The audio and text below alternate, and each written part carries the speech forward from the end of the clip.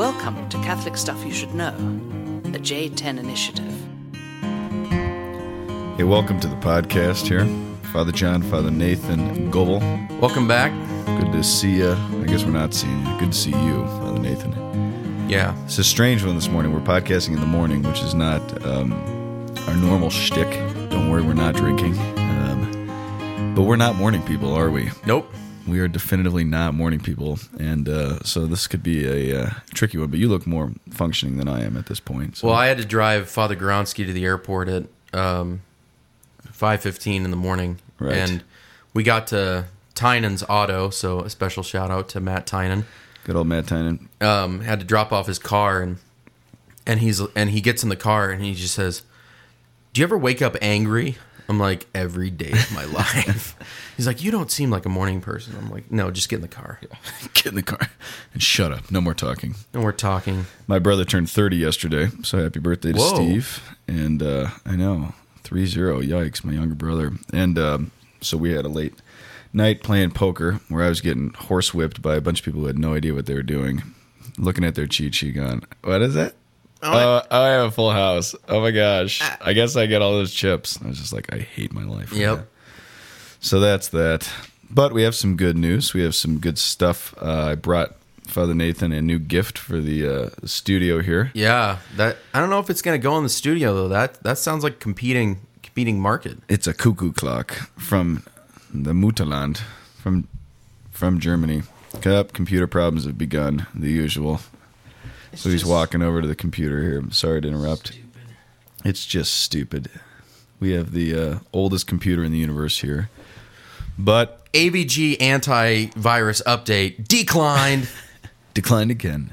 Declined again. So yeah, we're kind of recovering from a wild weekend here in Colorado. And in addition to that, it snowed like a foot yesterday. It was insane. So this is the weirdest state. It was funny because I was looking on ESPN, and apparently John Axford, who's one of the relief pitchers, formerly of the Cardinals, and oddly enough, his son just had like a major scare because he got bit by a rattlesnake. Ooh.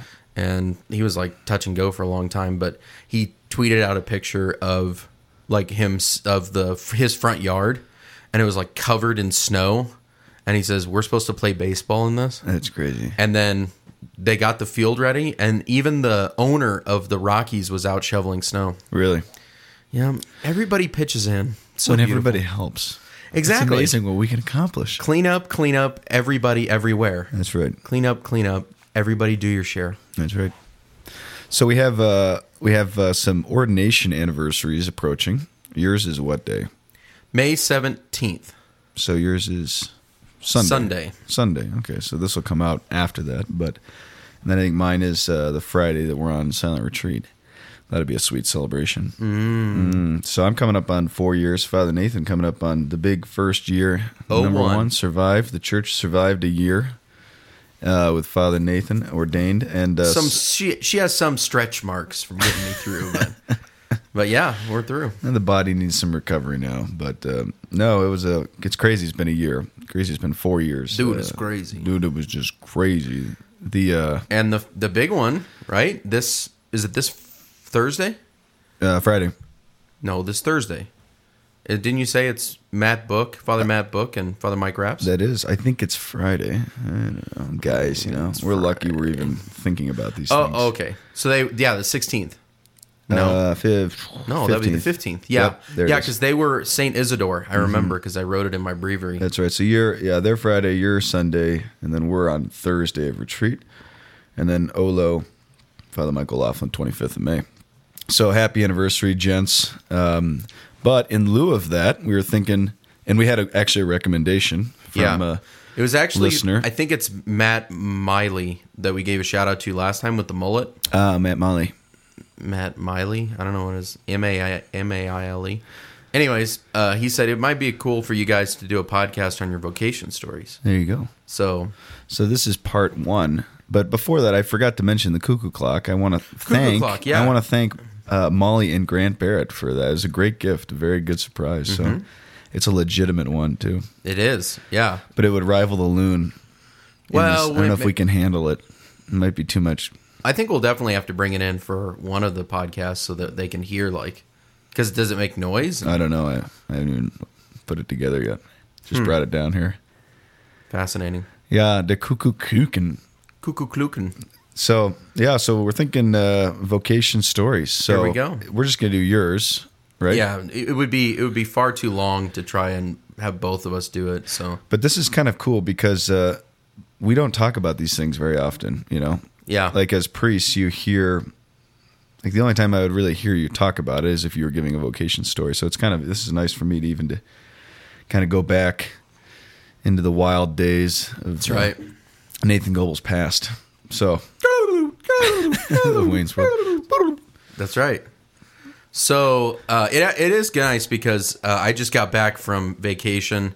I was down at Kentucky Lake with my dad and brother, and then drove up to Mount Zion and went and did the baptism of my niece Margaret, and had the first communion for my other niece Becca Grace. And poor Becca, she fell and broke her humerus on Tuesday before her first communion. Oh man! So, or no, I think it was Monday. It was like the first day Mike was gone from the house. So. Oh jeez! But it just reminded me of like family's so great and it's so important to me, and that place. Central Illinois, it certainly doesn't mean a whole lot to a lot of people. But for me, it was certainly home. So it did help me to kind of reflect on, why did I leave? Why did God call me away from there? So I'm going to try and finish this before the clock on the wall strikes 11. Yikes. Question for you, though. What? Did you go to Krekel's? Oh, dude. We drove in on Friday evening late. I didn't go. Saturday, we left early in the morning for the first communion, and then went to my little brother Dalton's. After the first communion and baptism and party and whatever, we went to his band played at the Decatur Convention Center, so Third Shift. Keep an eye out. Their Born Naked CD is coming soon. Yeah, Born Naked. Much better name. Anyways, so then they played, and then it was too late, and then they're closed on Sundays. Oh man! So Krekel's was closed, La Gondola was closed. It was rough. It was rough. Well, you have to go back now. So. But my BMI thanks whoever closes on Sunday. That's right. So as I've said on the podcast, and interrupt me at any point either for clarification or so that they can hear your voice, because this will get long and boring. Escuche mi voz. It's funny because I was with somebody the other day who listens to the podcast, and they just said, man, Father John has such a good radio voice. And then you start talking. So if for them to hear the silky smooth baritone of Father John Nepple, just interrupt whenever. Okay. So grew up in, oh gosh. Do I seriously want to do this? Yeah, you should do this. Like the full deal? Do the full deal. All right. So I really am going to try and finish this in a half an hour. And I know that for a lot of people, it's just like, oh my God, I got to listen to this guy for half an hour. But, well, you can click it off now. So grew up. You can click it? You can. That's right. What is that from? Well, that's a false quote from Mr. Doss, who was our teacher, and I have a very interesting phrase that I made up of his, but I will not repeat it on the podcast. But yeah. Anyways, sorry.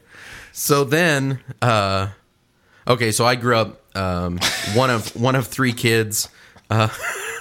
This is a good start to it. I'm sorry. Sorry, we can't talk. I can't be laughing about things we're not even talking about. Yeah, on the podcast. Okay, it's like Inside Joke Central. Yeah. Sorry, that was painful for everybody. So I grew up in one of three kids, middle child, as you've heard before. My dad and mom had three kids, and then they separated. So I was probably 2.5 years old. My older brother was 5, and my sister was 1.5. When they separated. So I lived with my dad, and my mom lived in the same town or very close to us. So we kind of split our time in between.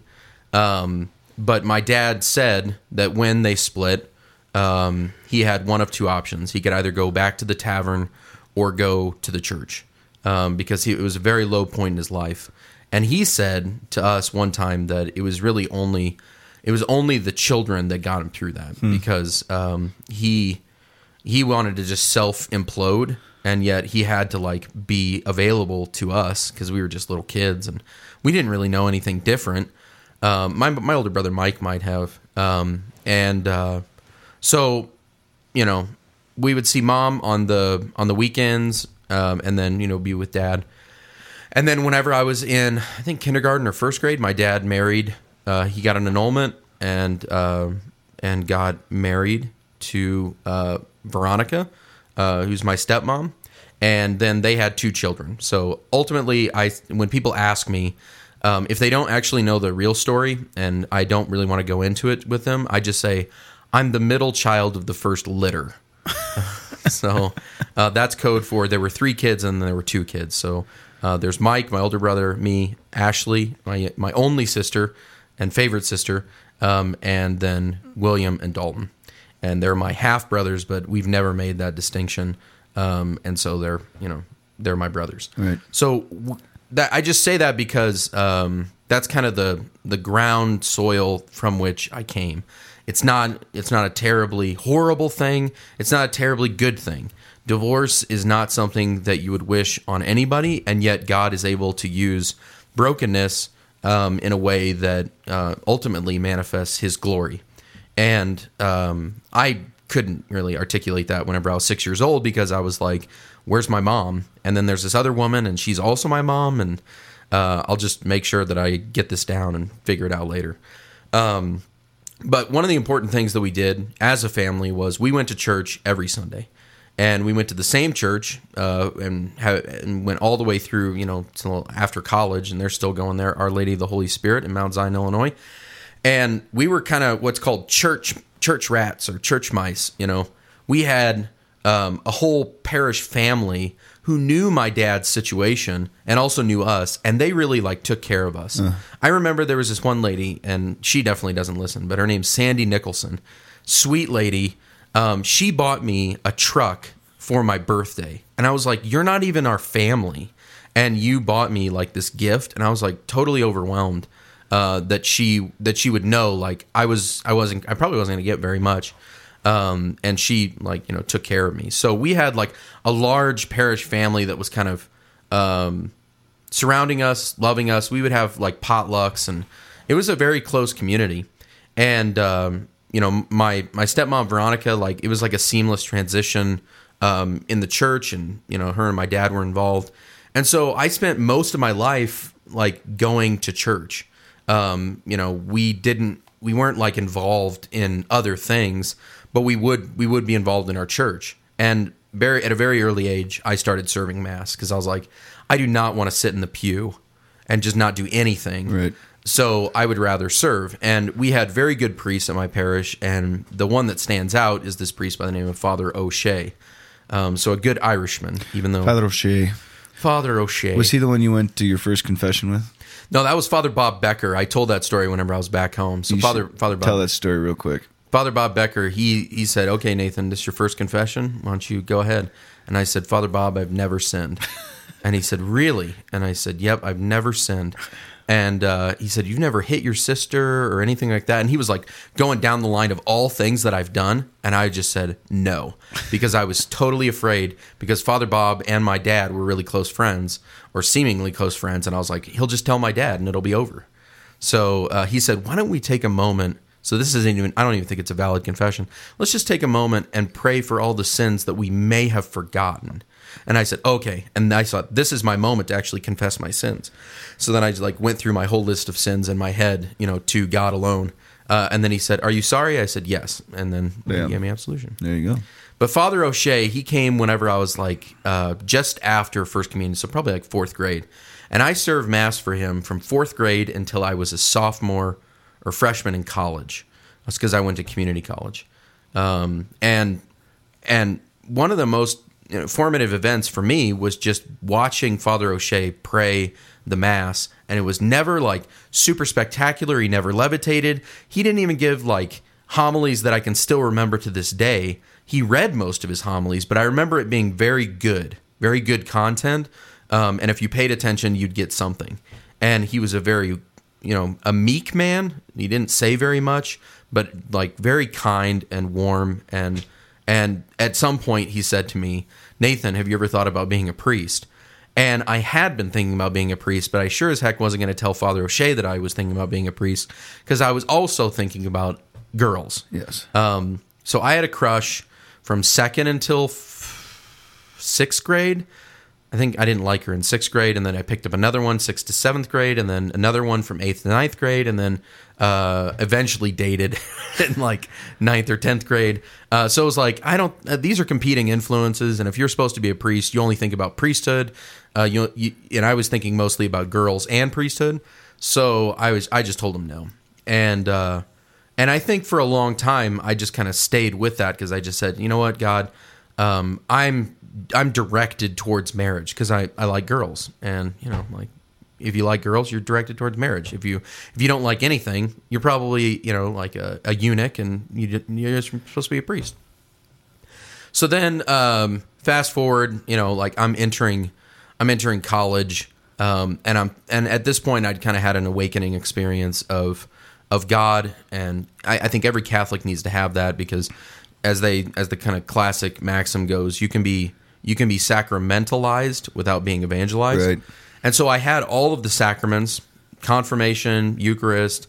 I wasn't going to regular confession, which was problematic, but probably formed by my first confession. So, but I had a profound experience on what's called TEC, so Teens Encounter Christ, and believed that there was a God, and believed that He had a plan for my life, and I knew that Jesus Christ was real, and knew that I wanted to follow Him. So when the time came to go to college, it was like, I just want to make a whole lot of money, because I played Life when I was a kid, right?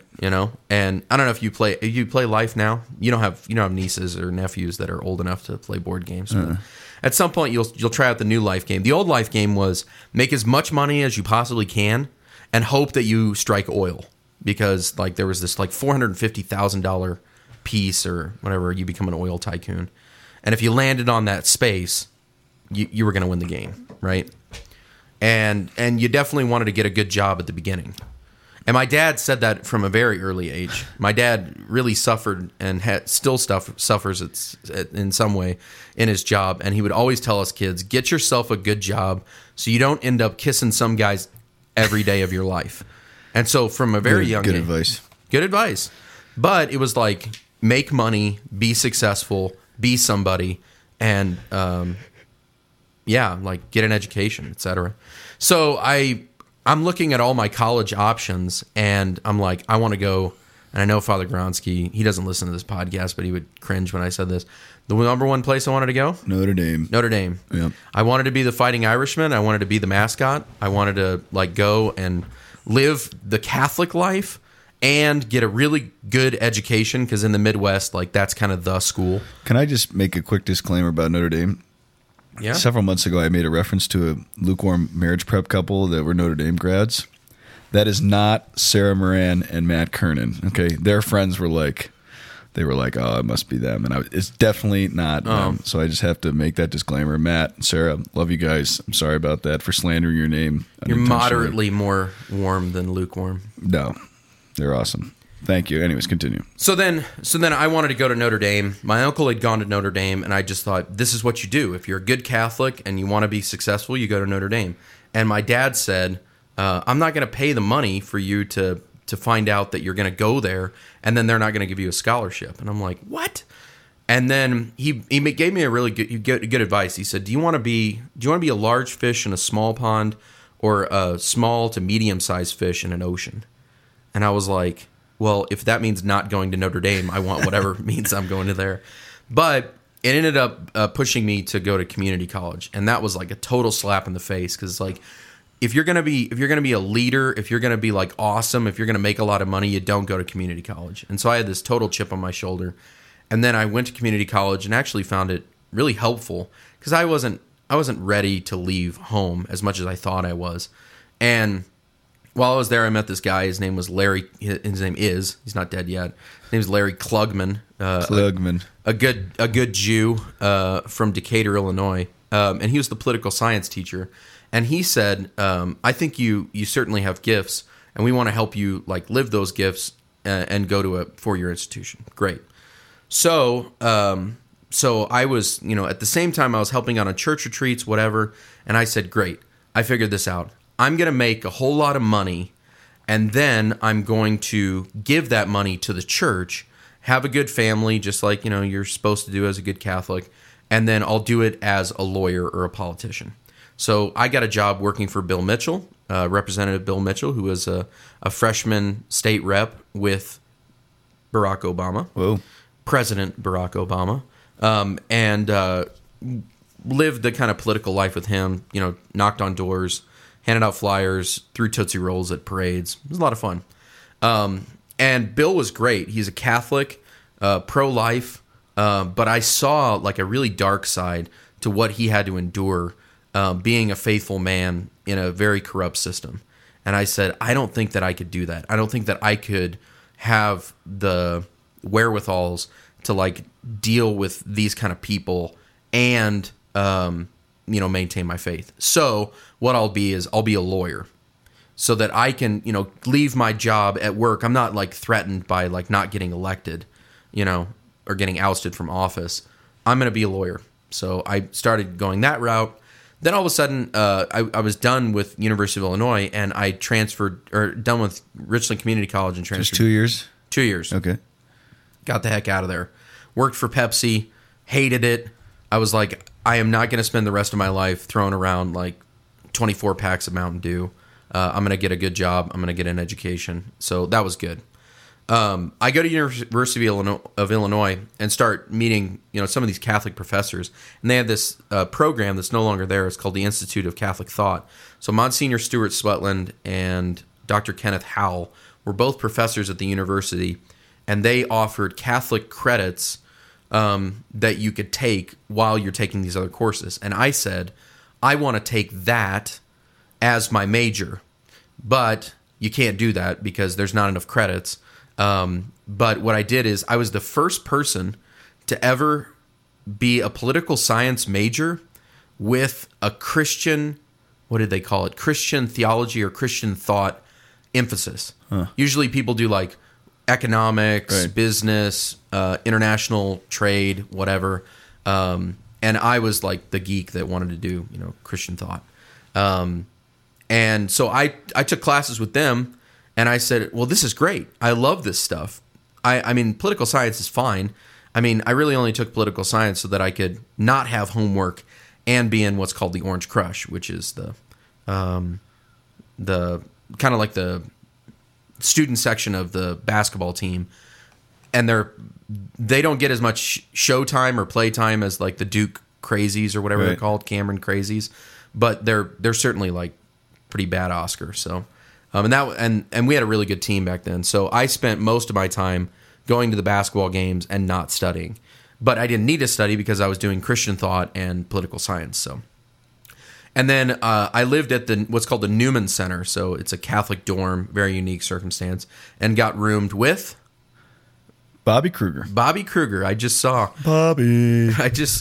Father. His name is now Father Robert Kruger. Oh, Robert Kruger. He is a priest of the Archdiocese of Chicago, and he was going by Father Robert, and then he said, you know what? Like, I'm Bobby. All my friends call me Bobby. So now he's Father Bobby, which I like a lot better. Yeah. So I lived with this guy, and he was a vocal performance major, and I was political science. And one of the first interactions we had was I'm watching the Cubs-Cardinals game in the room, and he walks in and he says, "Are you watching the Super Bowl?" And I was like, who in the heck is this guy? But we were great roommates. We got along fantastic. And so I had really my first experience of a Catholic friend. In high school, I had Catholic friends, but we were kind of like friends who happened to be Catholic. And one of those is Marty Smith, who next week is going to be Father Marty Smith. Oh, wow. So crazy enough. Of which diocese? Springfield. Springfield, nice. So my home diocese. And then are you going to talk about meeting Jack Conroy? Jack Conroy, who just turned 30 last week. Jack Conroy lived next door to us. So while Bobby was listening to opera, Jack and Jake were listening to Metallica. Nice. And they would have these competing, stereo systems. And Jack Conroy was a wild man. And he's certainly calmed down now. He's got, 2 kids and a beautiful wife. He's in finance markets or whatever. And Jack was the one that would drag me out to the bars. And so I would kind of party with those guys. But I was never, as you know, not much has changed. I have the intestinal fortitude and the tolerance of a 6-year-old girl. So I did not do a whole lot of heavy drinking, in part because my girlfriend didn't. So I dated the same girl for my 2 years that I was at University of Illinois. I don't know if I want to give her full name because that's all right. But her name's Ellie. Friends of friends know her.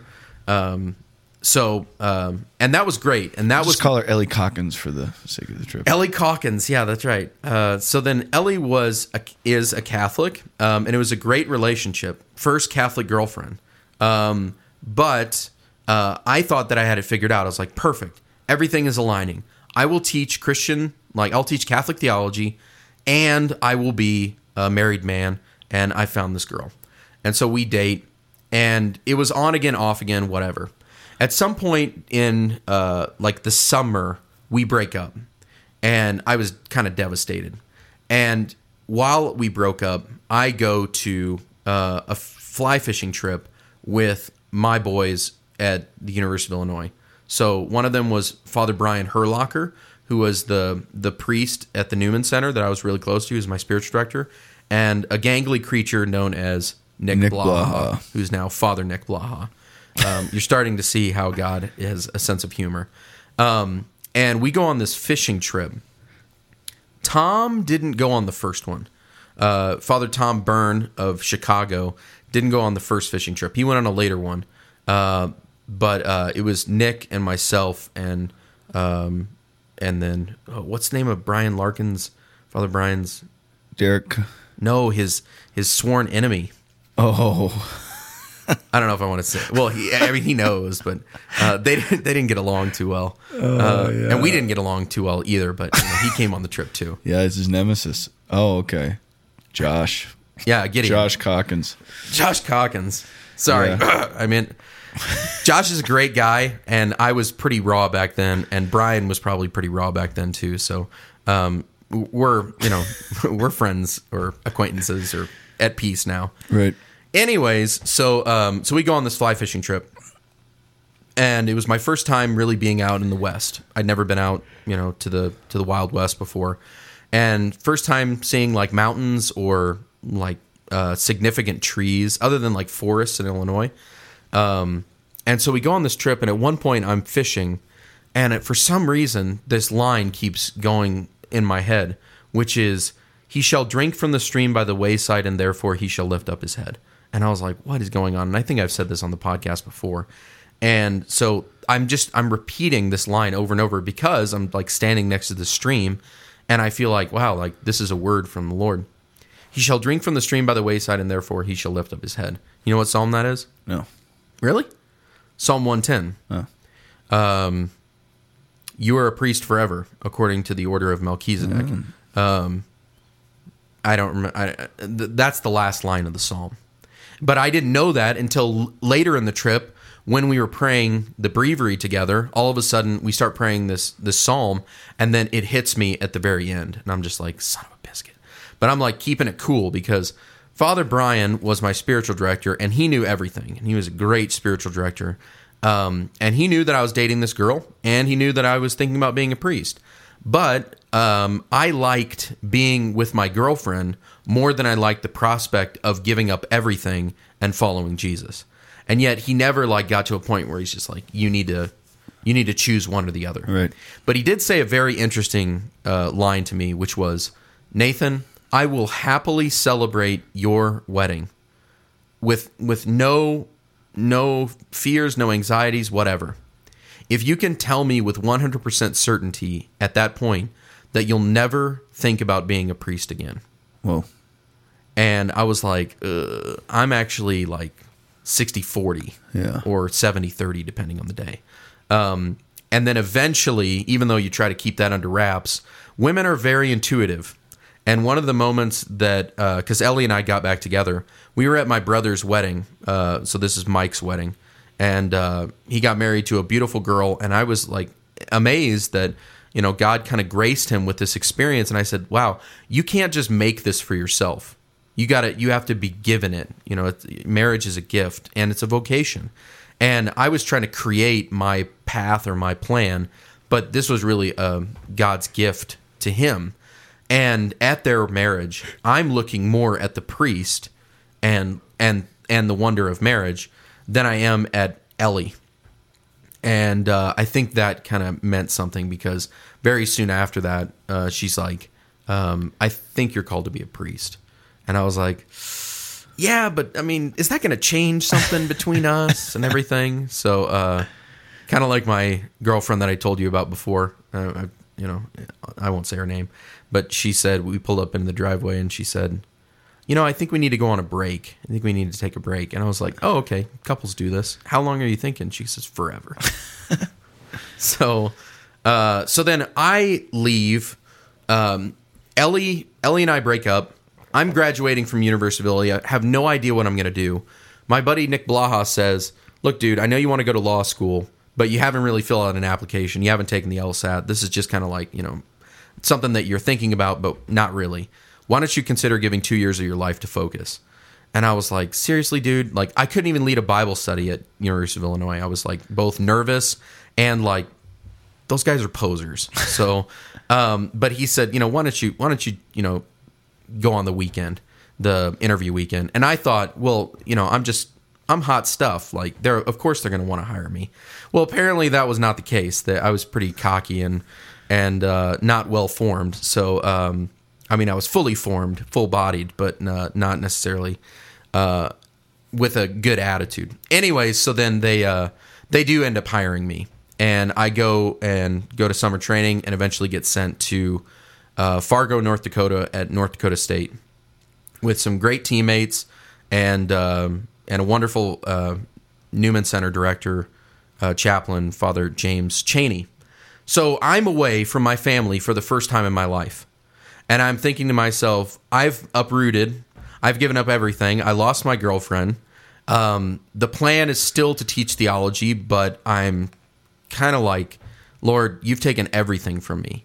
And I was pretty bitter, and I think that was evident to some of my teammates.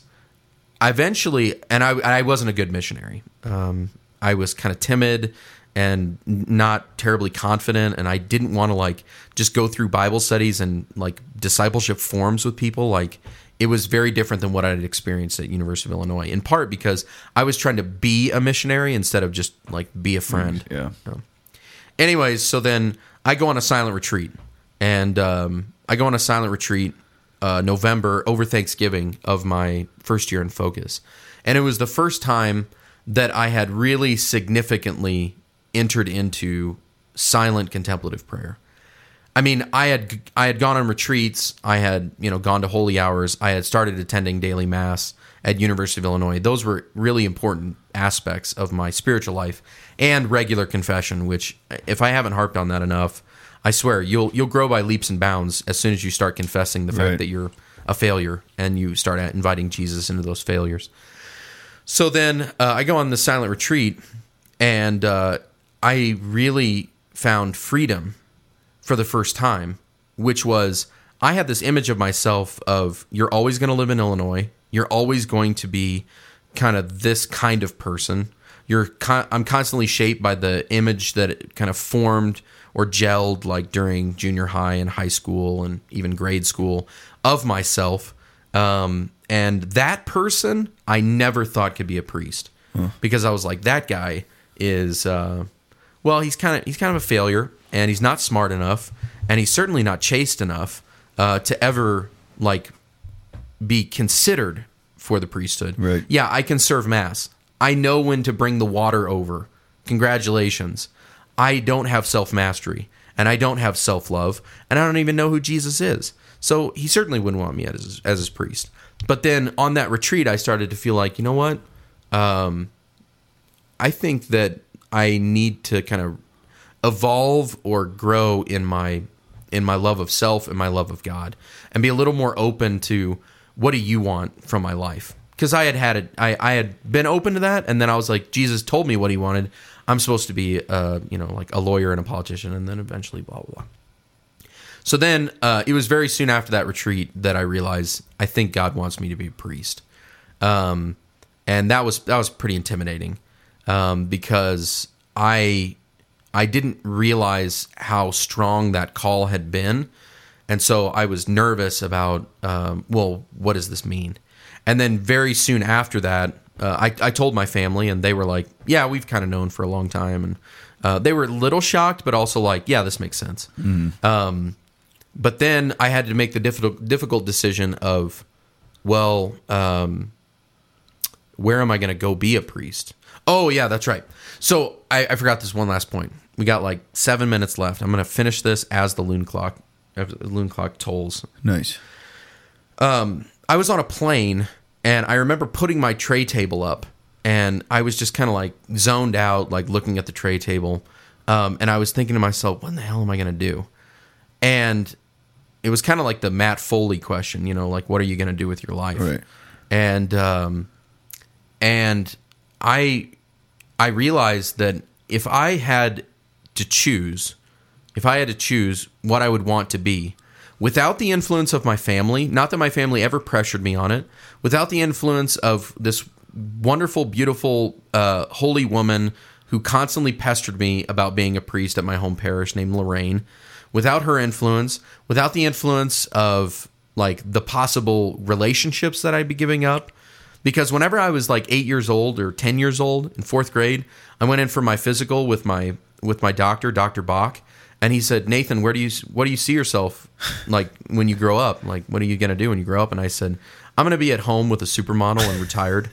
That's just what I said. So I had to give up that influence. I had to give up the possibility of making a whole lot of money because I did want to do that. And I would like to say I did have somewhat noble aspirations for making that money, because I was like, I want to make money so that my dad can retire, because I was sick and tired of watching him bust his butt, and I would like to make enough money just to say, here, you're done.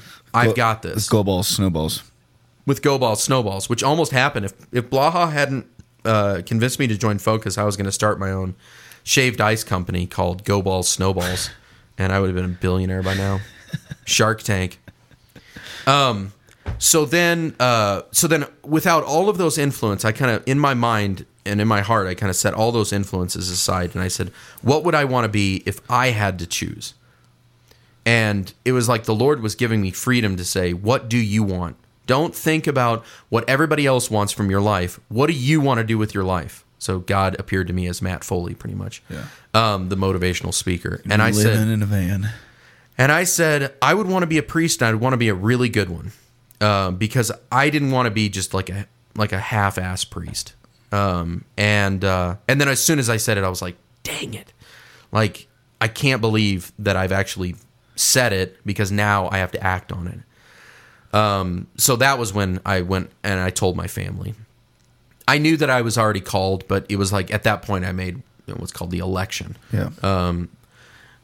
So God was calling me the whole time, but the beautiful thing is he gave me freedom to choose it. Because some people say, oh, when did you feel called to be a priest? And I'm like, well, you get called for a long time, but you put it off. Like I see Jesus's caller ID, and I'm like, not taking that one. But like nobody says, do you feel called to date my smoking hot daughter? And I'm like, yes. Like let me discern that for a while. But a lot of people asked me if I felt called to be a priest, and it was really at that moment that I chose to accept the call, and that was beautiful. So then, how did I end up in Denver? Because I never thought about leaving Illinois. I never thought about leaving Springfield Diocese. I never thought about leaving a 60-mile radius of all the restaurants that I enjoyed. And I definitely didn't want to leave the possibility of having the Bears broadcast on Sunday and KMOX playing on the radio for the Cardinals on, like any day of the week. or the possibility of fishing with my dad, or playing basketball with my brother, or seeing my other siblings. Like, forget it. And I came out to Colorado my second year as a Focus missionary. I was working at University of Denver and School of Mines, and I had my application to Springfield, and I put it in my desk, and I never opened that drawer for like, I don't know, it was like 6 to 8 weeks. And I was like, why do I not feel like God is prompting me to go back to my home diocese? And I don't want to get into all that, but there was like a lot of signs and like conversations that I was having that was like, it's evident, don't go back home. So then I got this spiritual director in Denver by the name of Archbishop Chaput. Nice. And he said, you need to spend the next 6 weeks telling yourself that I'm not called to go back home, and test the Spirit and see how that feels. And honestly, it was like I had freedom again. Instead of me being pigeonholed into I'm going to be a priest, which means I have to be a priest of that diocese, it was, okay, now there's new things to decide and to discern, and God has a deeper plan. And he said, pick 3 places and kind of look into those. So I looked at Fargo, because that's kind of where my call kind of formed, or at least when I answered that call. I looked at the Dominicans, because I really wanted to preach and preach well, and I thought they had the best habits. I didn't know anything about the Jesuits at the time, so thank God. And the Diocese of Peoria. Peoria was kind of the rival diocese, and I never actually thought about going to Peoria, but I just thought, well, that's where I went to college, and that's where a lot of my friends were already priests. Right. So I was like, well, I could at least have a community there. And my dad had a really good conversation with me at a bar in Champaign. He said, do you really want to spend the rest of your life looking over the fence at Springfield and telling yourself, why didn't I just go to Springfield if you're in Peoria? If God has a plan for you, he's going to have something greater than just like going to the neighboring diocese. Right. So then, Chaput says, well, the one place you're not looking at is Denver, and you have to acknowledge the fact that God has brought you out here, and it's a pretty good diocese. And should I tell that story? Yeah. That's the one where I got 2 minutes. That's the one where this is in this conversation. He says, Denver's a very good diocese. We have the Augustine Institute, Focus, the seminary, and we have this group called Endow, and he goes on.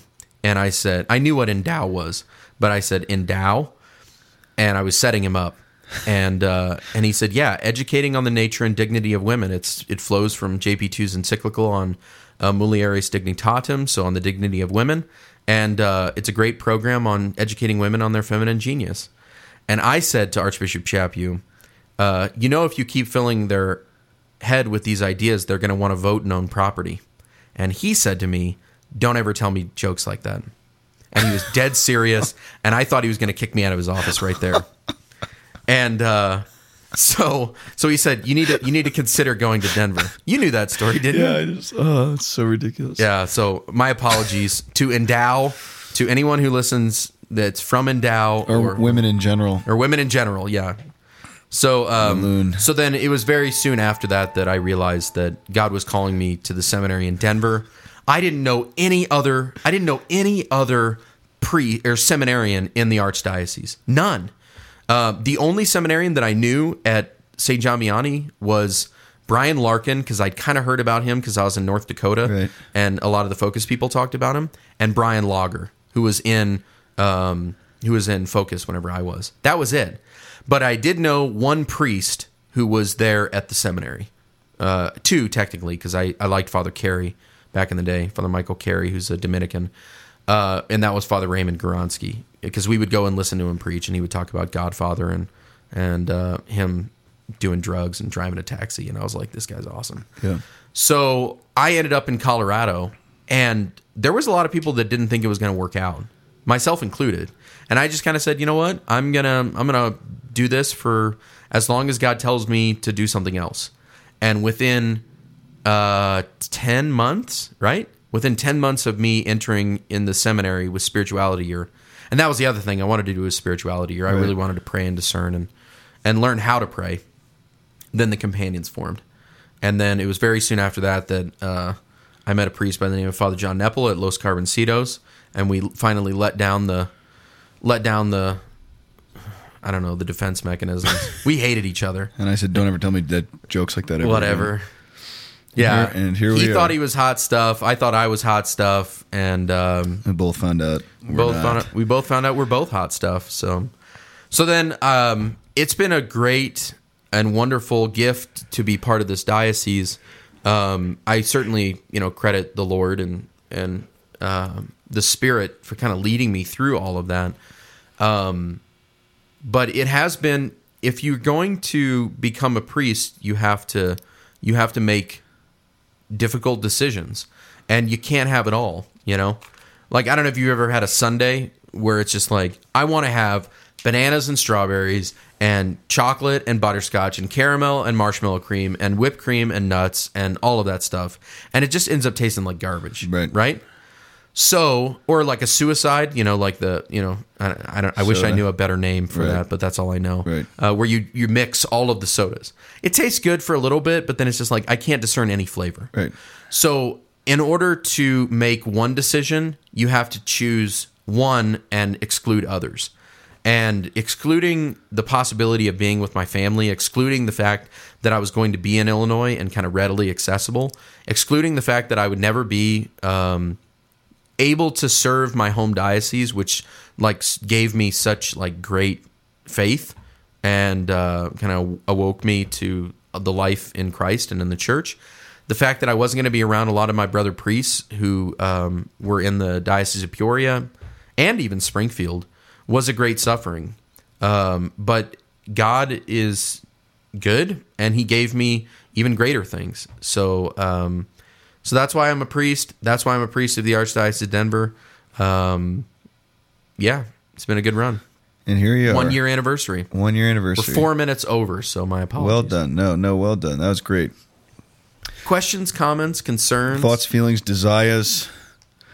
That's good, man. That's an abbreviated version. I appreciate it. I'm happy you did that, so thank you. There you go. We better wrap it up with a shout-out or two here, though. You got anything? I was in Chicago this week, and I met a priest named Father Will. Father Will's from Texas, and he is listening to the podcast. Great guy.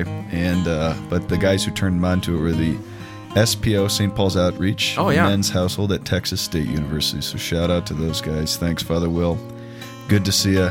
We got Chris Lanciati wants to formally submit his desire to be on the podcast, one of many, he says, now that the reign of Bishop Nepple is ending. Please tell Father Nathan I understand his pain as I had to live with Nepple for an entire summer. Is that Rob Lanciati's son? Yep. Yeah. He's Sodalite, Christian Life Movement. Chris, nice try. Good to have you. Nice try, sucker. Nice try, sucker. I think that's all I got. All right, so I got a few. I want to give some shout-outs to the people from the homeland. First and foremost, this came as quite a shock to me, but my mom is listening. So this is Mom, as we like to delineate. Mom. So there's Mom, and then there's Mom. Mom is my birth mom. Kim, I rarely call her Kim, but my mom started listening to the podcast, I don't know, a couple months ago, and she loves it.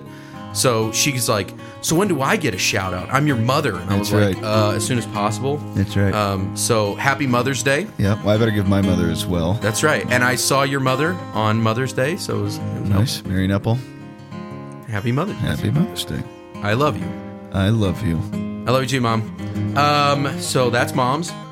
There's also Dave and Ann Monahan. So Dave plays basketball with my brother Mike, and Ann listens to the Bikini podcast and was dying with laughter, as was Megan Kleesner. She thinks that's one of our best works. So Megan Kleesner. She was at the First Communion, and she kind of ran up to me in high heels. You know what I mean? Have you ever seen a woman run in high heels? Yeah. It's kind of quite comical. But she wanted to catch me before I left. So to Megan Kleesner. And then finally to Michael O'Connor. From St. Michael's Parish in Orland Park. That's Father Tom Byrne, his parish. So Michael O'Connor, what's up? What's up? He listens to the podcast. So those, we're just going to do the Illinois people. That's it. The rest of them we're going to get letters next time. All right. Well done. Thank you. CatholicStuffPodcast@gmail.com. This is one of the final episodes with Father John and Father Nathan, 1.0, before, you come back from Rome, and then it's 2.0. That's right. Thanks for listening. We'll see you next week. Peace.